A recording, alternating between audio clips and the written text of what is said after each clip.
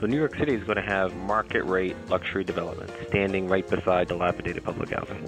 What message does it send to the world that New York City is erecting a visual tale of two cities? What psychological impact will it have on tenants who will see luxury towers being constructed while their own homes are crumbling in disrepair?